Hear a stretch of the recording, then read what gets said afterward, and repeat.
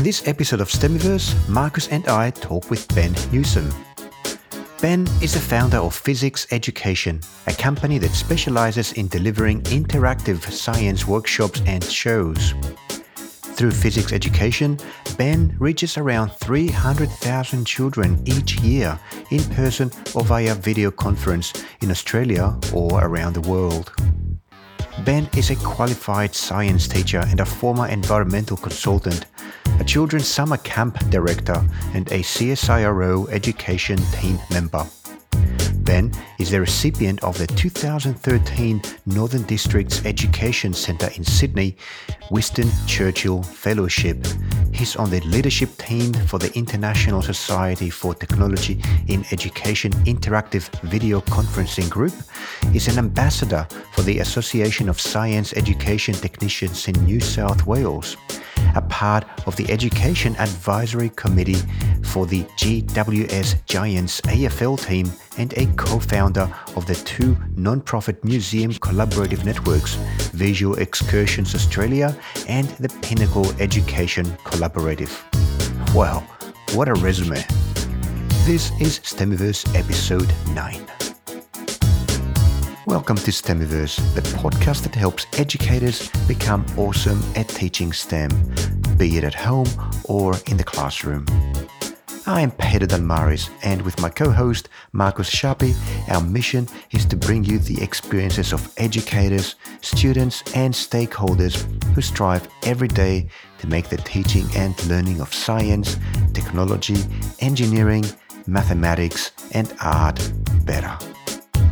Ben, thank you very much for joining us on Stemiverse. It's a great privilege to have you on. I met you a few, 6-7 weeks ago at an event where we just happened, both of us, to be there.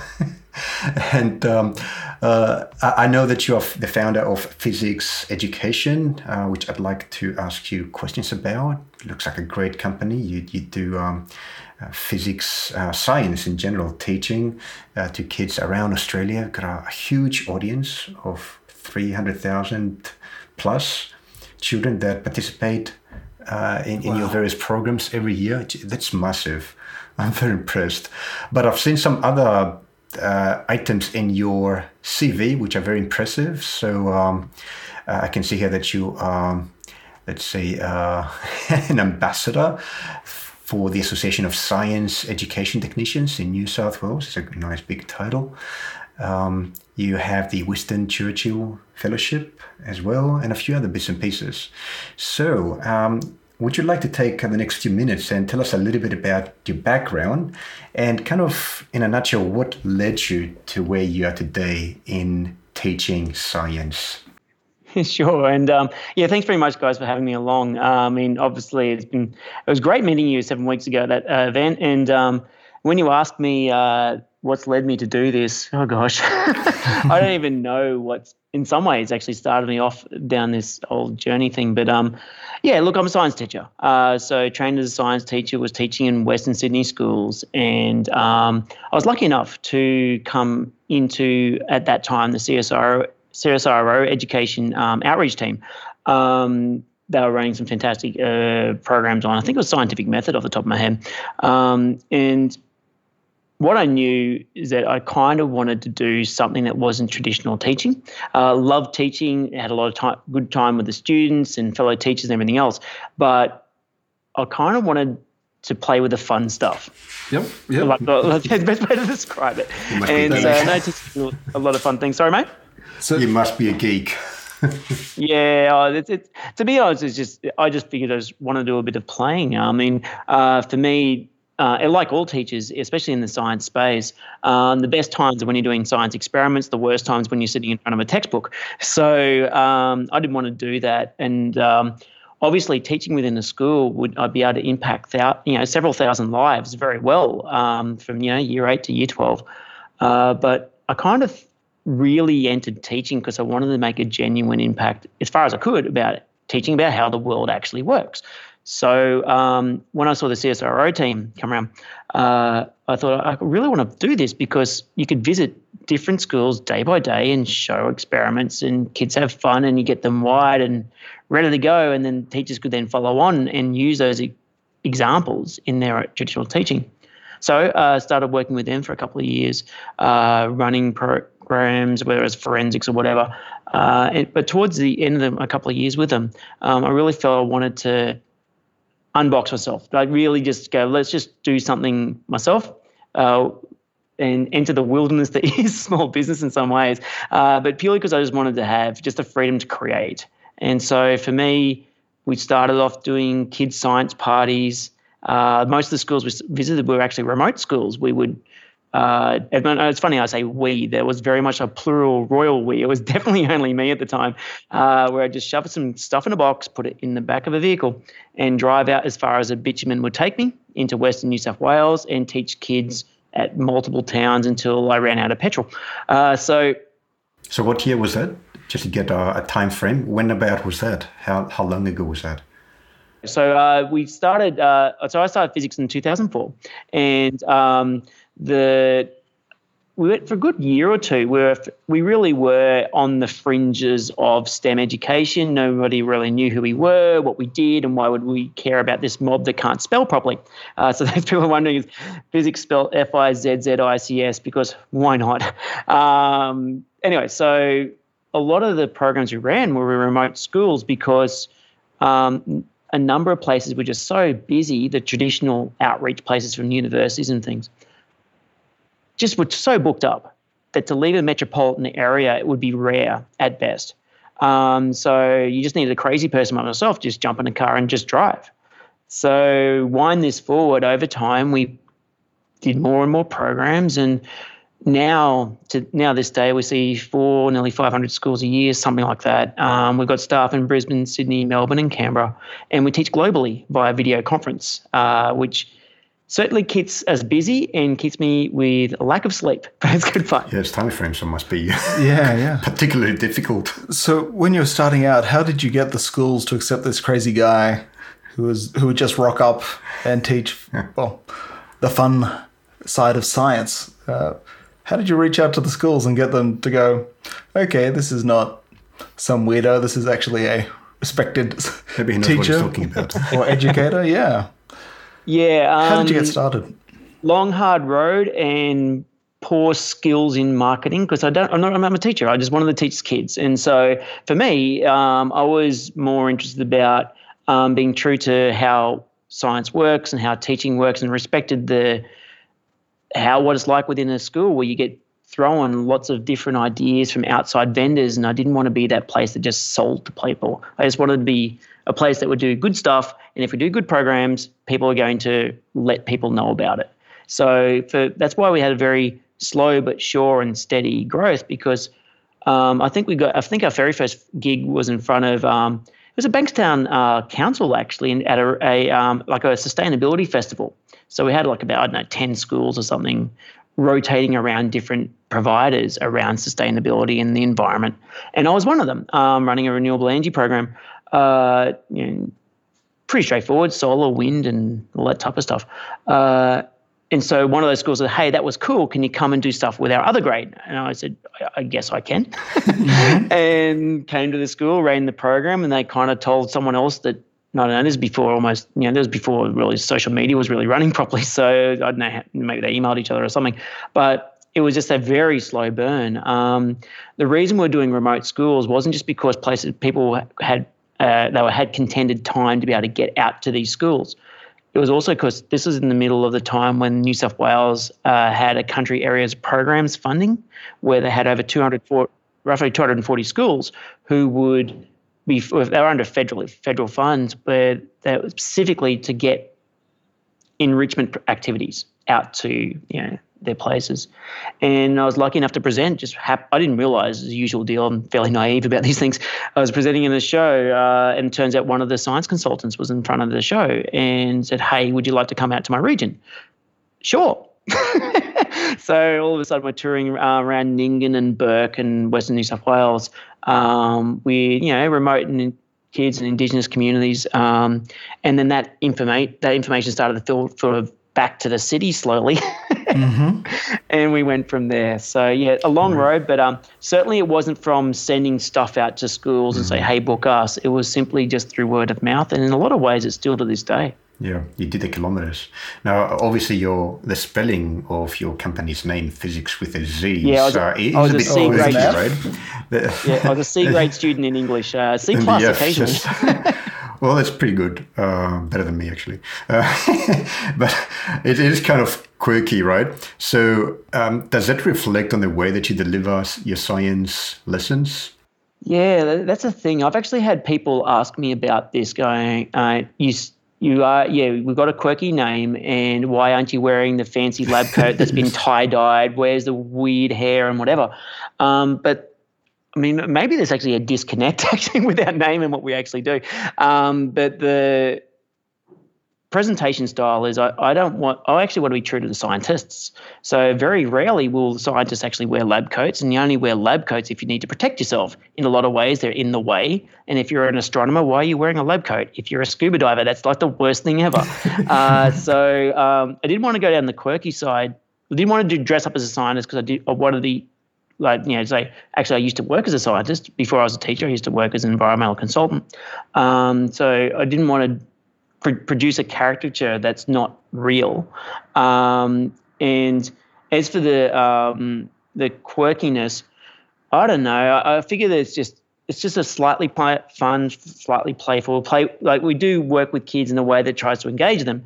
But the pedigree of the company is still a lot of us are science teachers or museum educators, science communicators, and we kind of try and be real to the science and real to the industry that is science communication. I think that it is cool. There are a lot of places, and there's probably some, even for, I know there might be some listeners to your podcast who are science communicators in their own thing. But I do know from feedback from teachers that dressing up and being the wild, wacky science magician, when you ask the students what they have perceived from their lesson, what happened, they'll tell you it was magic.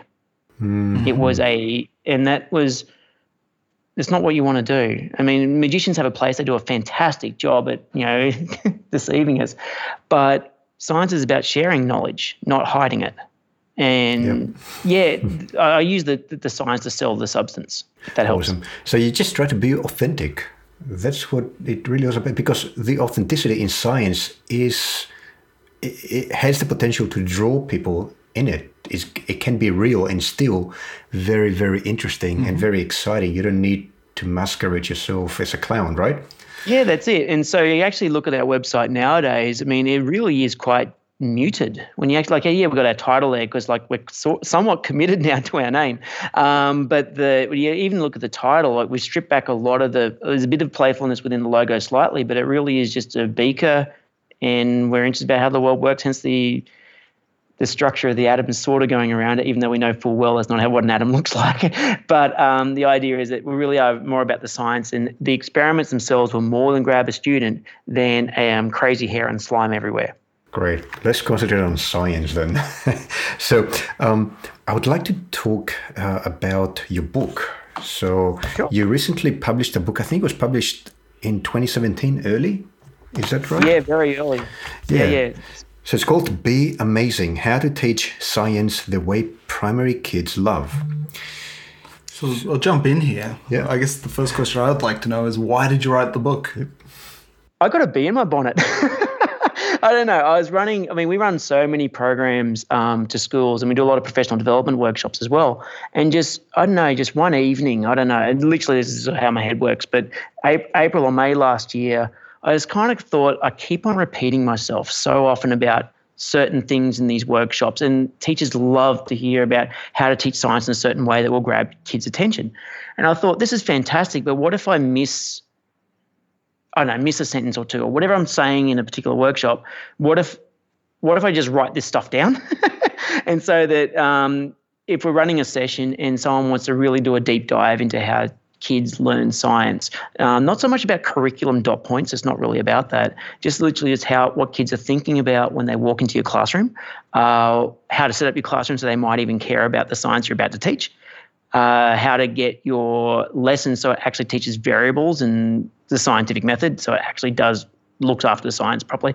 And then once you've got that bit done, how can you engage others, not just your own classroom, but your fellow grade, your entire school, or maybe even reach it further out into your local community and really start engaging people about how the world works beyond that. So I just started typing, and suddenly a few months it got later, published. That's probably the best way to describe it. So you'd say that this is a collection of lessons that perhaps you learned in your career as a teacher and as a scientist, a distillation of what works and what doesn't, and how to get the most out of a session with students. Yep. That's what's in the book, right? That's pretty much. So, I mean, I didn't want to be yet another 101 experiments book. Like, there's so many of those in libraries, and they've got their place.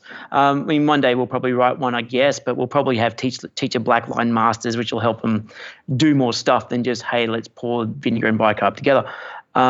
It's more about the practice of how kids will learn science well. So we look at their misconceptions about what they're bringing into the room, and you'd be amazed. I mean, there's like half a chapter or something, just a whole bunch of dot points of what kids actually believe heat does, light does, sound does. What the clouds are like, for example, white rains. There's not holes in the clouds where the water is coming out of, right? That's a common misconception. Like, it looks like I just made this stuff up. I mean, perhaps I should have this book in front of me, but those things, I just sat down one evening and tried to brainstorm all the weird and wild things I had heard or my staff had heard whilst presenting science. Every one of those dot points are real. So, and actually there was a story put into the book about this. One of our staff at work, I don't want to go too far into it because we promised that her mother wouldn't be forever unnamed. But you know who she is. Hello, how you doing? But she was talking to her granddaughter, and the granddaughter put her hand up in the air and pointed at this thing in the sky and said, Grandma, what is this? And Grandma didn't know what this thing was. And my good friend of mine, one of our really strong, close associates at work, said, what are you talking about, Grandma? That's the moon.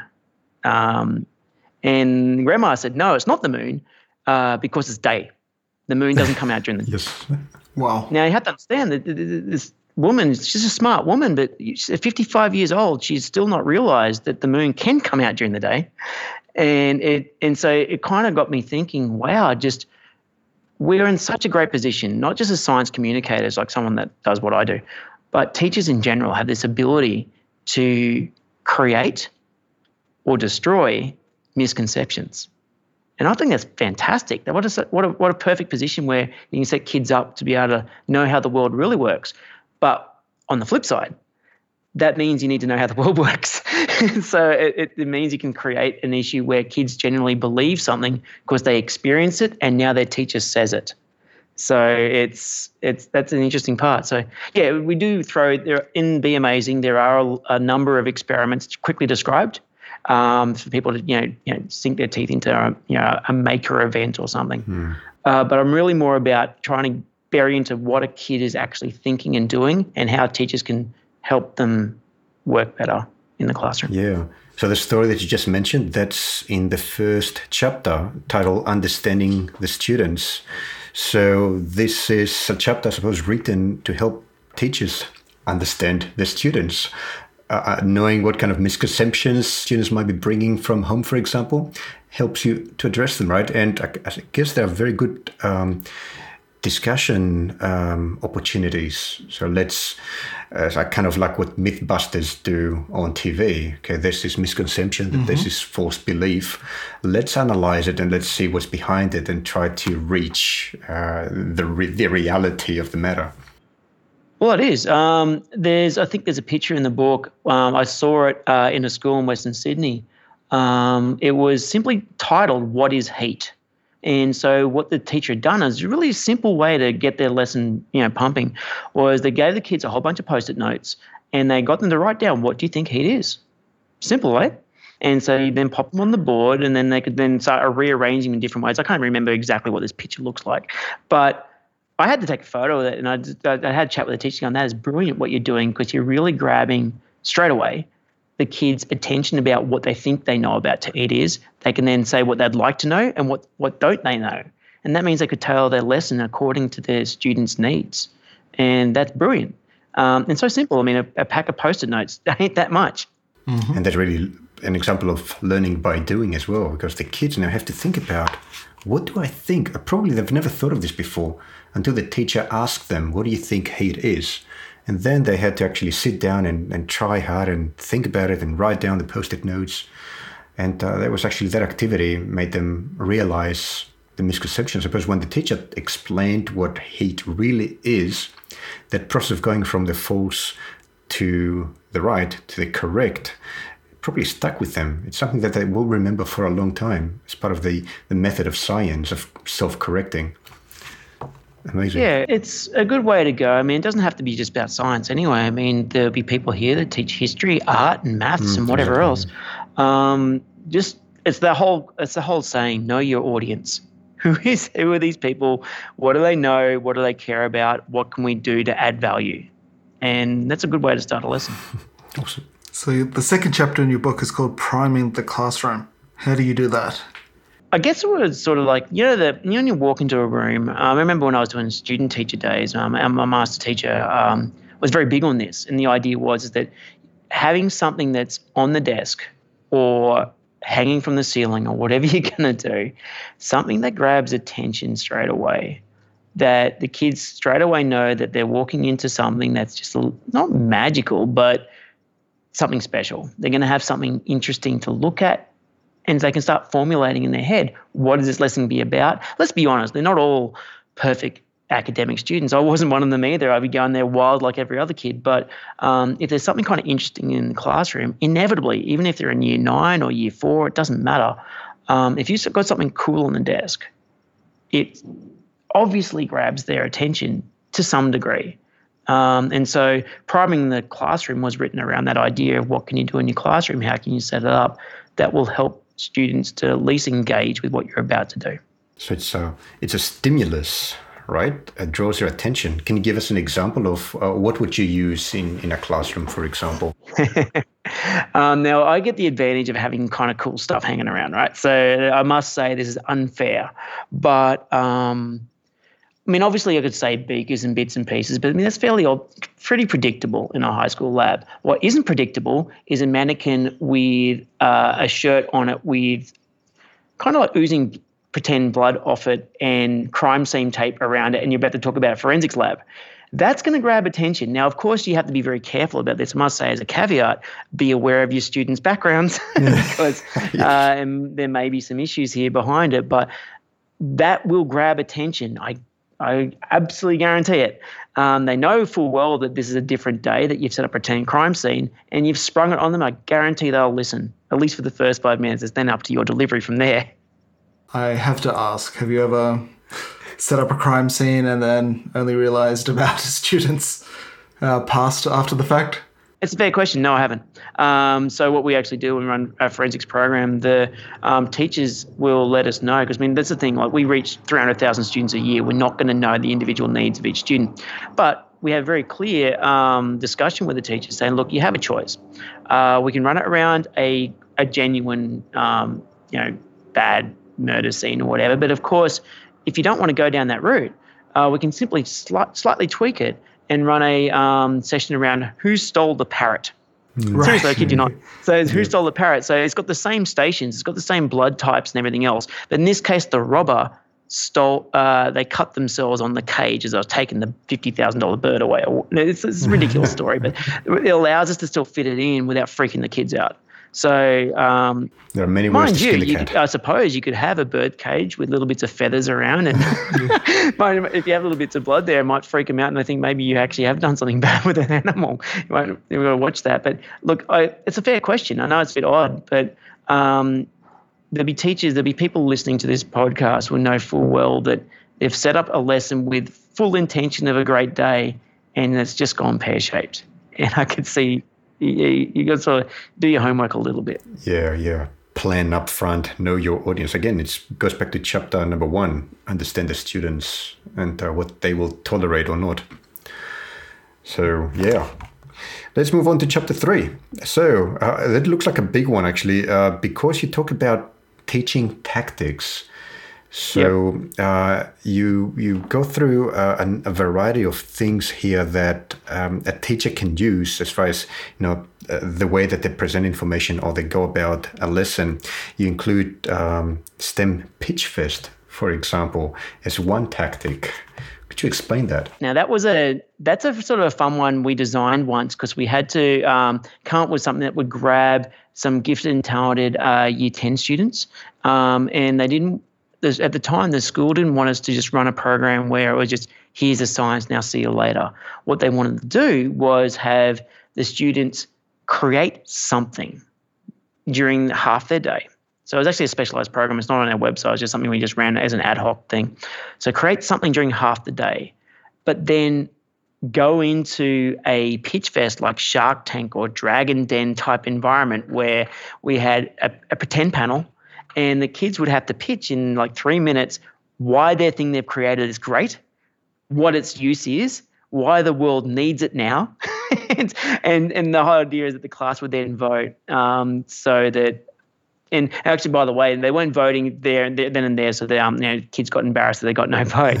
It was all done silently. But the idea is that we're just trying to get through the kids that science doesn't exist by itself. It's a discipline that's interconnected with all other industries. And there's science for the classic, what is the nature of the universe, Big Bang type theory stuff. But quite a lot of science is connected to the industry, whereby it produces a cool new innovation in a product or material or whatever. So what I was trying to get through to the kids is that STEM, the E in STEM, the engineering, the one that often can get a little bit missed, is you have to solve a problem giving limited time and limited resources. But just because you can create said contraption doesn't mean the world wants it. So I was trying to mesh it all together in kind of a weird businessy thing. Kids have a lot of fun with it. And so that particular chapter around creating a pitch fest was just a playful way of trying to bring the real world into a lesson. And I've had some good feedback from some teachers that it can work quite well. You've also got a section on establishing a makerspace and I guess joining the maker movement. Why do you think that is important? The makerspace, I mean, that's got a real roll on. I mean, it's been going for a while now, for the last few years. But if people haven't heard what the maker movement is, it's simply just how can we repurpose goods in a different way to solve a different problem or a new problem. So often you see weird and wacky, pulled apart technological bits that get shoved onto cardboard and wood and whatever to solve. Often weird contraptions, but the reason why we are makerspaces, I suggest, is an idea in schools, is that it allows kids to explore their creativity. So the idea being that, look, your majority of your lessons they're not formulaic, but you've got a very set outcome within a set given time. But wouldn't it just be cool if you've got a spare room in your school? Now, let's be honest, not all schools have a spare room, so maybe you have a maker cupboard. But the idea being that if you can have a space where kids can have an ongoing project, whether it goes for several weeks or a month or, hey, even a year, it doesn't really matter. If there's something where kids can spend time building in their lunch hour, I mean, let's be honest, it's a glorified version of a chess club. It just happens to be with materials, right? So obviously got supervisory issues and make sure there's safety involved and things. But I mean, the maker movement allows to put the science, the technology, the engineering, the arts and the mathematics, so STEAM, all together where kids create a project in the set time and set materials. And it's not as prescriptive. The kid comes up with it. So that's why I like them. They are getting a lot of press these days. I mean, I know, hey, when there was, it's pretty big when the White House has a maker movement sort of thing. Yes. But fundamentally, it's just kids putting stuff together and what happens. So to get a makerspace in your school, what would be the minimal investment, I suppose, by the school? Is it the space, a few desks, any materials? I just wonder, how would you go about creating a makerspace? It's all about budget, eventually. It comes down to budget and your reticence to expose kids to risk. It might be an interesting way to say this. So obviously, if you're going to put something like this, I mean, don't go gung-ho yourself and then get yourself in trouble with your school board or whatever. You don't need that hassle. So make sure that your executive's on board, and if you're one of the executives, fantastic, off you go. But in terms of it, it just comes down to budget. What are you prepared to have to get? Now, you don't have to get fancy stuff. You don't have to go and buy brand new materials and craft materials and new motors. And I mean, you see some maker spaces where they've got 3D printers and all kinds of cool stuff. That's for the people with a budget. If you haven't got much of a budget, repurpose old things that are getting thrown out. Mm-hmm. I mean, I know. I mean, at least in Australian cities, I mean, I know these podcasts are global, so I'm not sure what happens elsewhere, but certainly around where I live in Sydney, you have these tip collection days and people just put stuff out on the streets. Yes. Now, here's the thing, though. You've got to know what you're collecting, though, because seeing that we are doing a STEM podcast and considering your guys' background, yes, capacitors are concerning. And they do store charge and they do release charge pretty fast. So I would suggest not creating TV tubes. It's not a good idea. But there are some things like old video players. They get thrown out all the time. And you can open that up and get little motors and all sorts of bits and pieces. And I know it doesn't have to be even offcuts from your woodwork or metalwork place. Get tools from garage sales. But it just comes down to, if the kids are going to go into this space, no matter how big it is that there's got to be some form of induction process. Here is the thing. Here's how to use the thing so it doesn't hurt your thing. That's probably the best way to describe it. Yeah, if that helps. From there, I mean, it just comes down to budgetary constraints. Yeah. So the barrier to entry is not as high as a lot of people might think. A lot of the materials can actually be donated or found for free. And as long as you have somebody there to help out the kids with those initial steps, some orientation, you're good to go. So let's say you have the budget. How would you leverage technology? Yeah, and that's the biggie, isn't it? There's so many things you can do. I mean, isn't there an app for everything? But look, the ones that you often see these days, you often see 3D printers, which means there are a number of apps that will connect with your 3D printer. We're a big fan of Maker's Empire, though there are others around. What is Maker's Empire? Maker's Empire. So Maker's Empire, it's a crew out of Adelaide who are now running programs in China and New York. We do a little bit of work with them on a program as well, whereby it's a piece of software where kids can create figures and buildings and cool stuff in a 3D environment, so manipulating blobs and bits to shove together in a software environment. And they can send those files to a 3D printer and have it printed.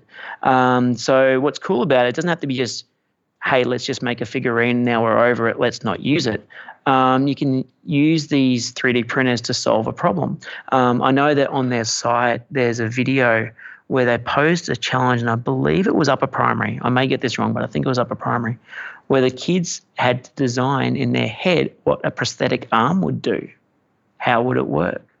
So obviously it's a big challenge, and kids had to work on that for quite a while, but the kids could see that it's not just hey, let's just make a random thing because my teacher's making me.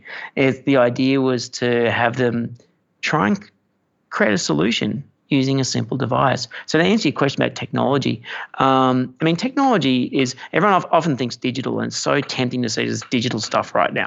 But effectively, technology has been around since the wheel got invented. So any simple machine that does stuff is technically technology.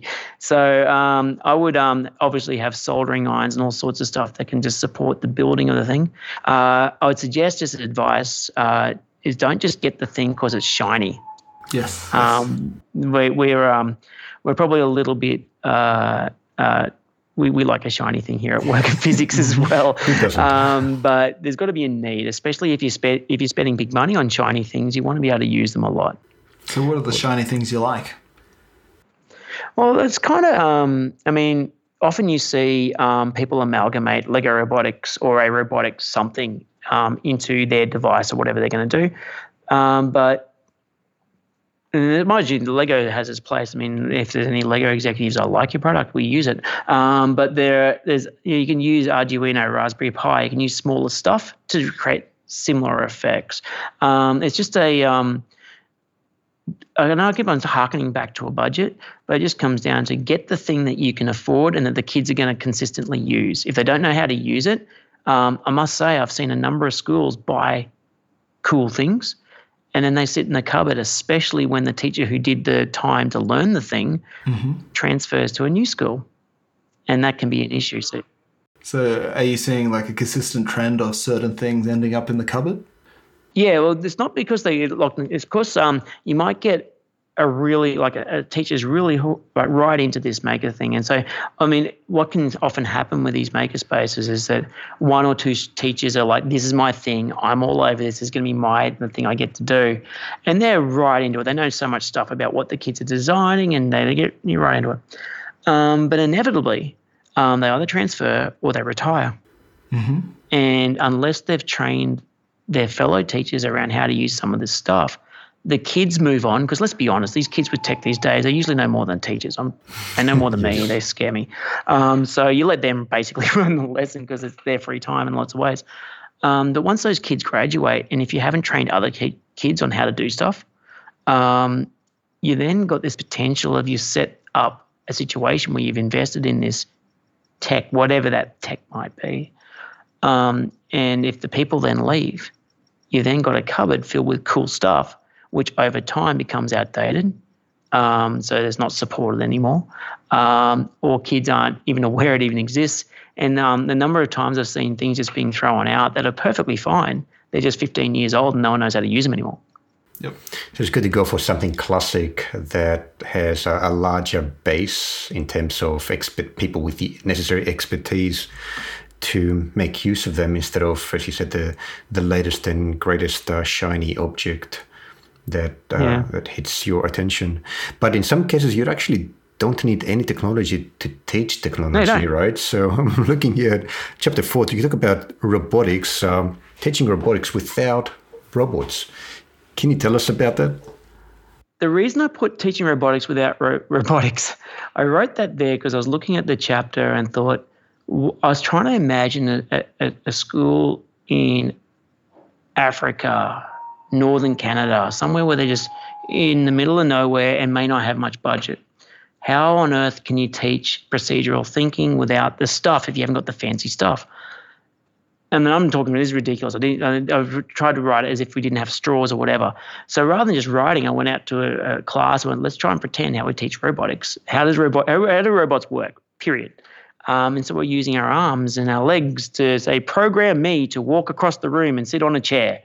And it's actually incredibly hard. It's very hard to describe what you've got to do to actually move and then sit down. Now, yeah, let's be honest. It wasn't a fantastic robotics lesson because they didn't get to touch a robot. But my gosh, that grabbed kids' brains going just to try to get their head around how to move an ankle and the knee at the right time. I did a lot of falling down that lesson. Yeah. Jeez. The wrong instruction does not compute.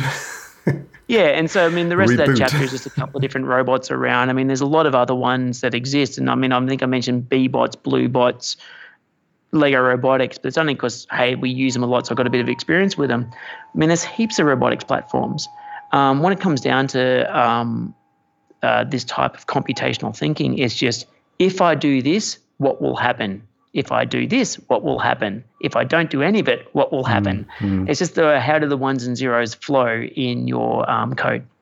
That's great. Yeah, I tried that technique as well a very long time ago, and I had similar results. But I had some safety protocols as well, so that I wouldn't bump against doors or fall down the stairs. Yeah, you can do all sorts of stuff. Like, it doesn't even have to be like, seriously, getting you to walk across the room and sit down can be difficult. You can even get them to get them to understand spatial awareness in a robot. It's really hard. Get them to say, make me pick up this apple. Yes. So sitting at the desk, as simple as that. And then trying to even understand from their eyes where your hand is in relation to the apple. is difficult because I said, you must tell me distances. You must tell me angles. Like I was just, you can be really quite mean about it. Would they come around with a measuring tape to measure those distances, or would they just try and judge you? I agree. You're right. We totally should do that next time. because I mean, what it does though, it sets the kids up to actually understand how robots think. And so when they start learning the programs, it's better because, look, there's a lot of drag and drop code programs around. And they're fantastic, but I kind of wonder, it's like, let's put the pretty picture here and it does this, as opposed to what does the pretty picture actually do within the robot? And understanding that part's actually far more critical than moving pretty pictures around on a screen. Yeah. So you've got a section here on social media and I guess education as well. That sounds a little bit dangerous to me when you think about kids and social media. Yes, Snapchat, yes. Yeah, it is. And so that was a bit of a thing. I sort of wondered, do I do it? Do I not? What do we do? So you'll actually find, you've got the early iteration of this book. So we've actually written a different version because it involves Vine. So we've actually changed it into an Instagram space. So what you do is you have to protect your kids. There are rules around social media and children and what they can and can't do. So social media is inherently about communicating between people. So there are platforms, edgy blogs and what's it called, Seesaw and other things, where you can protect kids within a safe environment for them to upload videos and pictures and describe their whatever. So yes, you can do around get kids to blog about their experiences, describe it to others, so that rather than just writing up a project in their science book to be marked by the teacher. Yeah. Does your thing, is your experiment, are you actually really describing what truly occurs so someone can repeat it? I mean, you could actually challenge kids. I'm just making stuff up here right now, guys, but you could challenge kids whereby you could have, all right, you can do this experiment in this half of the room, or do this experiment. You're going to write it up, and now you're going to use each other's procedures to repeat the experiment again. So that's just social media itself. I mean, there's a bit of concern around exposing kids to social media, but my headspace around this is it exists anyway. They will use it anyway, and even if they're underage, some of the kids will create pseudonyms and set themselves up anyway. So I feel within the caveats and safety of your school policy and everything else is run it within protected environments and at least introduce them around the safety around using social media.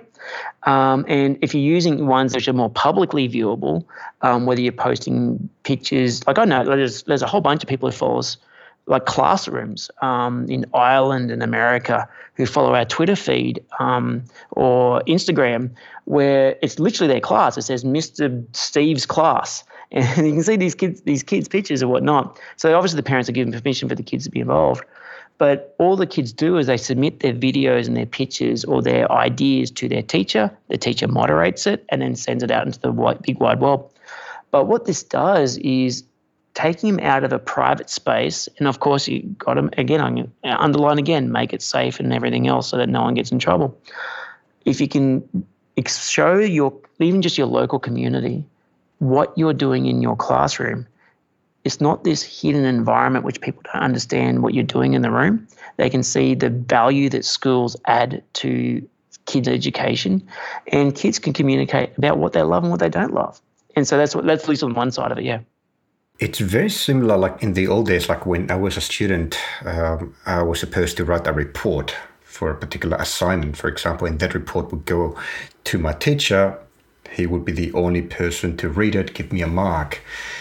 Now, that is extremely limited. All this work just went to one person. I got a mark and maybe a bit of feedback, and that's it. But what you're proposing here, using social media as a way to get kids to document the work that they do and then share it with a lot of people, potentially with billions of people, and potentially, again, receive feedback from all these people. There is a tremendous value in that. I think it's very compatible with maker education as well, and considering that all the safety issues are dealt with for children, I think that that's also part of the scientific method, where what you do gets documented, shared with other people who can criticize it, perhaps reproduce your experiment or whatever you build, and then learn through that collaborative process. So there's a lot of value in that. if done properly and moderated.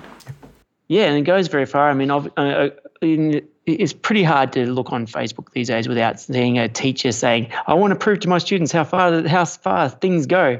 There's a good friend of mine who, so I sit on a few different boards, and one of them, this bloke from South Korea, regularly every year does this thing with Flat Stanley. Flat Stanley is a book that some people might know, and he gets Flat Stanley. He sends it out to his friends like myself in Australia, got friends in South Africa and America and South America, and he gets us to all print out Flat Stanley and then takes Flat Stanley around and show pictures of Flat Stanley going around the place, and kids just get an idea that with one email, one post.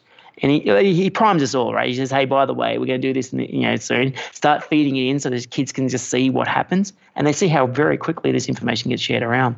But yeah, within that chapter, though, I believe I also talked about Slack and Trello as well as a social media thing too. I mean, I know it's kind of odd to say that Slack and Trello are social media because traditionally most people think of Facebook, Instagram, Twitter, and everything else. But again, because social is about discussions. I'm very interested about trying to get rid of roadblocks to learning. So I looked at Trello. If people aren't aware of what Trello is, it's a project management app, basically. So think of a whole bunch of Post-it notes on the table where you get to write up whatever's got to get done onto different Post-it notes, and you arrange them in order, a bit like a Pinterest board. And so it's kind of useful. So for me, you could think about this as a good collaborative school place, even just if it's done within your own classroom, where kids could then work on shared projects, who's in charge of what, when are the due dates, add attachments of files, photos, and checklists. It's really neat and useful. And if you wanted to, within a protected shared environment, you could invite parents. Some teachers may not want to invite parents. It's totally up to you. But it just means that it's a social space and a project board. And what I like about this is, let's not ignore the science just for a little bit. In the real world, project-based learning, which is we all heard about PBL a lot, that happens in business, industry. A fish and chip shop needs to organise getting stuff in. It doesn't matter. It's a good skill to have irrespective of the science. Same thing with Slack. Slack is a communications tool, and it's exploded around the world. But I wrote it from a point of how it could be useful in a teaching environment, where I think of it just when I was teaching, my email box was filled with clutter and spam, and it wasn't just so much spam. Like, it was within intra-organizational communications that could have simply been a text or not a long-winded email, but you had to pre-sort that email. So I thought, why not write about that so that people could see how Slack could be useful, that people could pre-sort their messages for you before you even look at them. It's a very unusual topic in an education book. I haven't seen any of that being discussed in other books, so that's just a very useful chapter that you've got there. But that also ties really well with chapter number 6, engaging the community. So you're publishing out all this good work in the various social media, and but you also have, I suppose, more down-to-earth, real-life means of engaging the community, right? Can you give us a couple of examples of that, of how to engage the community? Of course. So the traditional way is a science fair. Everyone loves a science fair, and everyone's school hall or open space can easily be converted into something that works. Traditionally, it's kids showing off their wares. What have they been learning? What have they done? But I wanted to take that to another level where we did we were often involved in a multitude of different festivals and things around National Science Week, which happens in the middle of August every year in Australia, and undoubtedly other countries have other versions as well. I got to see one really work, whereby the science fair got done down the middle of a street in the Hunter Valley north of Sydney, whereby the teachers were guided by a resident scientist, so a local environmental scientist, to contact and work with local businesses, cafes, barbershops, the whole thing, right down the street of Dungog in New South Wales, where they would give up a little bit of their space for a child to put their student desk and their experiment in their shop, whatever they're doing. And the public could see what the kids were doing. And so it was fun. It was kind of cool because when you think about it, of course you want to do a science fair in your home, in your school, but inevitably the only people who turn up are the parents who have the kids in the first place. If you run this stuff down your school, down the actual main street, and of course you want to have your local council or whatever your government body is on side so they don't freak out. But the businesses who participated, their feedback was fantastic because they were getting foot traffic. They were getting people buying their ice creams. They were getting people buying whatever it is there was in their room. They were being seen as pillars of their community because they're doing a community event. The students loved it because they got to show off. I mean, what kid doesn't want to show off? The school gets to show off and effectively say, look how cool our students are for doing these bits. And by organising the local town hall, they're able to run meet a scientist, do lectures with the local environment officers. It was a great thing. So yeah, I mean, engaging the community can be low key, or it can be a bit bigger. My world is not just doing science festivals, but the community is not just who you can see face to face, but like this podcast, we're meeting over Skype. I've seen festivals that are rolling on a 24-hour day where you see every time zone coming up with kids connect in a safe spot. And they learn about what they've been doing in their world. They often have like a theme. Like the last one was around World Water Day, and the kids were doing experiments and learning about the importance of clean and fresh water and actually water science of pH and this, whatever. The kids around the world were just following this time frame going around, and that's still a community event, but it's global. Yeah, and that's cool. That's amazing. How would you suggest that a school begins their engagement with the community so that they learn the ropes as opposed to going straight to what you just recommended, like a rolling time, global 24-hour event? It's probably kind of hard to begin with. What would be the easiest way to get started? Baby steps. Don't bite off too much. And this is the problem too. Like I also know, of course we run so many professional development programs. It can be easy to freak people out with stuff like that. And I get that. Because I was freaked out about it when I first heard about these things too.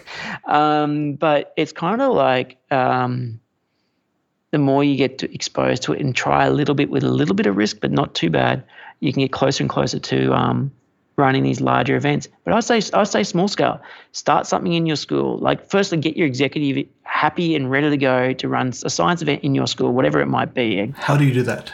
How do you make the powers that be happy, and how do you, I guess, get them to see your point of view and get them engaged in what you're trying to achieve? It sounds like politics, doesn't it? It does. Probably is. And some people might be nodding their head as they walk their dog or drive their car right now. But obviously, every school has its own dynamic, and we full know well. And as outreach professionals, we see different dynamics in the same schools. Like this, you think the school around the corner is the same. It's not. They're often different. So there's going to be personalities involved, but it comes down to if you just say, let's just say worst case, right? Your school doesn't want to get involved for whatever reason, perceptions of risk, or don't want to put their head out of the shell, whatever it is that they don't want to do. You can run something in your own classroom and have your grades visit. There you go. Start small. I mean, if you get the little wins to happen so that people get comfortable that it is possible, and then maybe make it a little bit bigger the next year. I mean, I always like the long view, that some of these events I've seen have grown from something very small. I mean, a non-profit co-founded with Australian Museum and Sydney Opera House and a few others called Virtual Excursions Australia, started off with three of us sitting around at a conference in Cairns in 2012 saying, I wish that all the virtual excursions providers, so people who did distance education via video conference, just spoke with each other on a regular basis and told each other what you do, what we've learned and all that type of stuff. And that grew from, 4 or 5 museums to 40 in Australia, all sharing knowledge in various different ways, and grew a large community who would want to connect with these places. And I was lucky enough to do a Churchill Fellowship on science education video conferencing, where I went to North America and saw 26 museums doing their own thing. And I said the same thing to them at ISTE, the International Society for Technology and Education Conference. I asked them, so look, this idea of collaborative work has worked in Australia. Why don't you do it in North America? So now there's another group over there called the Pinnacle Education Collaborative. It's the same thing as like 25 museums or whoever it is, all working together to start to create events that work together. Now, they started from nothing, absolutely nothing, but they grew. And they grew because we had a bit of audacity. We said, stuff it, let's do it. Mm-hmm. That's the humble beginnings. Great things happening. And I believe you could do that within a school. If your executive is not keen, start in your own classroom. Get a paired partner. Find a Skype partner. I mean, it doesn't have to be over the top, but you can grow things from something quite small. Yeah, awesome. So be amazing. I'm talking about your book. Yeah. As well. Yeah, I think it's a great book for anybody who's thinking of any of what we discussed to get started and get some really amazing and practical ideas. So highly recommended. So for the next few minutes, me and Marcus would like to ask you a few quick questions. Very practical things. For example, we'd like to know if there's a particular person, either historical or still living, or if somebody you knew personally or not, that has influenced the way that you teach, your teaching philosophy. Yeah, it's kind of a thing, isn't it? There's so many people that you could be influenced by it. And I kind of I started thinking about this and started actually putting some quotes together, and it's sitting on our site, and you see these quotes around. So there's actually probably not one. There's quite a few. So for me, in terms of influences, I like the headspace that Elon Musk has with the idea of just let's just make things happen irrespective of what people have to say. I mean, there's a quote that says rockets are cool. There is no getting around that. It's very true. Yes. There's another quote. Robert Heinlein wrote one, which is everything is theoretically impossible until it is done. Carl Sagan, valid criticism does you a favor. There's so many. So I couldn't just say one person. I mean, I'm not really. It sounds like a quotes person, but it's like the idea of just cause it's so now doesn't mean it has to be so later. If that helps. Absolutely, yeah. They were great quotes, by the way. Yeah, awesome. We'll include them in the show notes. In your teaching, do you have any applications that help you manage 300,000 students? Apps that you can't live without? How do you organize yourself? Trello, I'm guessing. Is it Trello? Trello's one, Slack's another. I would suggest coffee. Lots of coffee. No, I have a fantastic team who supports me, and that's a thing. So there's no I mean, there's probably someone around somewhere in the world who's doing something with not that number with by themselves. I'm not sure how they're doing it unless they're on TV or something.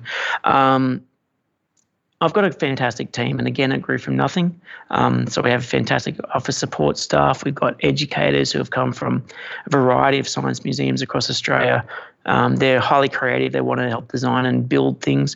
And our headspace is, again, just because we're at our current size doesn't mean it can't grow, because fundamentally we just want to get kids to know what the world's about. And if that means we have to grow, well, so be it. So it comes down to systems. I mean, eventually, if this, then what? Yes. So you use a scientific method to operate. Yeah, probably. I suspect so, with a dash of craziness. Very good. So how do you hire educators? What do you look for? Yeah, so how we look for them. Actually, these days we get approached. And that's a fantastic position to be in. Mind you, we need more staff in Brisbane, by the way. That's a side note. Anybody? No, just we always need more staff. But the people, LinkedIn's one. We'll put out a thing on LinkedIn or put something on Facebook.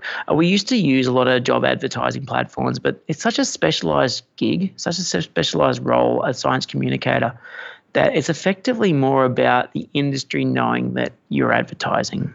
So I put a quick blurb out, and there's some people who follow us on Twitter and bits and pieces. So they usually go, oh, wow, they're hiring again. And so we get this flood of applications, and we get like this drip feed that happens. Like we usually get an application about once a week. And so it's then just trying to work out, well, what's our current needs now? And we want to make sure that the role fits them as well. And so that's sort of. And what do you look for? Bit of excitement. And I almost sounded very droll, didn't I? a bit of. I just want.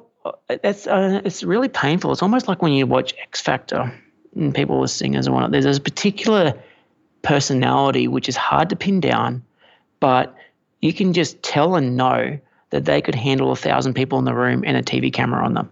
Or they can handle a bunch of year 7s going nuts. They can handle a whole bunch of 5-year-olds in a kid's science party. Personable, likable, pragmatic, a little bit excitable, but not to the point of where their brains aren't functioning properly. Just people who are curious. But it's kind of a tough gig.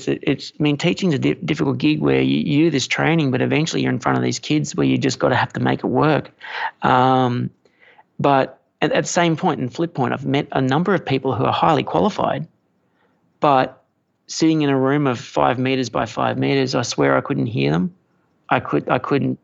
There was no presence, and so I'm looking for people that really, really want to make a difference, and it just shines through. I don't know how to describe it. It's just That's probably the best way. So it seems to me that you're looking for particular personalities, enthusiastic personalities out there, kind of personalities pleasant to people more than specific skills, right? Yeah, like the skills can be taught. Mm-hmm. I know that's a bit odd to say, but obviously, fundamentally they need to have a science background to some degree. A number of our staff have masters and PhDs in various areas, but the science is fine and it's good and it gives you a background to be able to answer the questions correctly and all that. But if you are boring people, you probably have no business in this work. And there's maybe something else that you're better suited for. It's not because you're a bad person. It's just simply the audience partly is there to learn, but let's be honest, they're also there to be entertained. Mm-hmm. Absolutely. And it does come down to that fine line, and we don't always get it right, but we get close. Awesome. Well, let's wrap it up here, but I'd like to ask you, I'm sure that our listeners would like to get in touch with you. Sure. They probably have a lot of questions. Maybe they want to engage you for doing something with them at their schools. How can they do that? What's the best way to get in touch with you? Sure, there's a few different ways. So firstly, we can't spell. So if you type in physics, spelled Fizzics, education. Now, by the way, as a heads up, there is another company called Physics, which is a beer keg. So awesome. you will find those guys too. So if you type in the education after physics, you will find us into your favorite search platform. You will find our website. That's physicseducation.com.au. There's more than enough information there. Me personally, a couple of different ways. Twitter is a good way. Ben Newsome, so BN, then NEWSOME with an underscore. You'll find us there. Or just go to the Physics Ed Twitter page or Facebook channel. Just type in physics education and just type in Twitter, Facebook, and all the rest. You will find us, and you'll certainly be able to have a chat with us and we'll be able to help you out. Love to have a chat. We'll have all that in the show notes. Yes. Awesome. Well, thank you so much for your time today. It was amazing. Thank you, Ben. Thanks very much, guys, for having me on. Have a great afternoon. Cheers. You too, mate. Take care. That's all for this episode. If you have any questions or suggestions, please send them to our email address, questions@stemiverse.com, and we'd be happy to answer them. Do you want us to interview someone in particular? Let us know. Visit us at stemiverse.com to get the show notes of every episode. And subscribe on iTunes by searching for the name of our podcast, Stemiverse. That is STEMIVERSE. Thanks for listening, and we'll see you next time.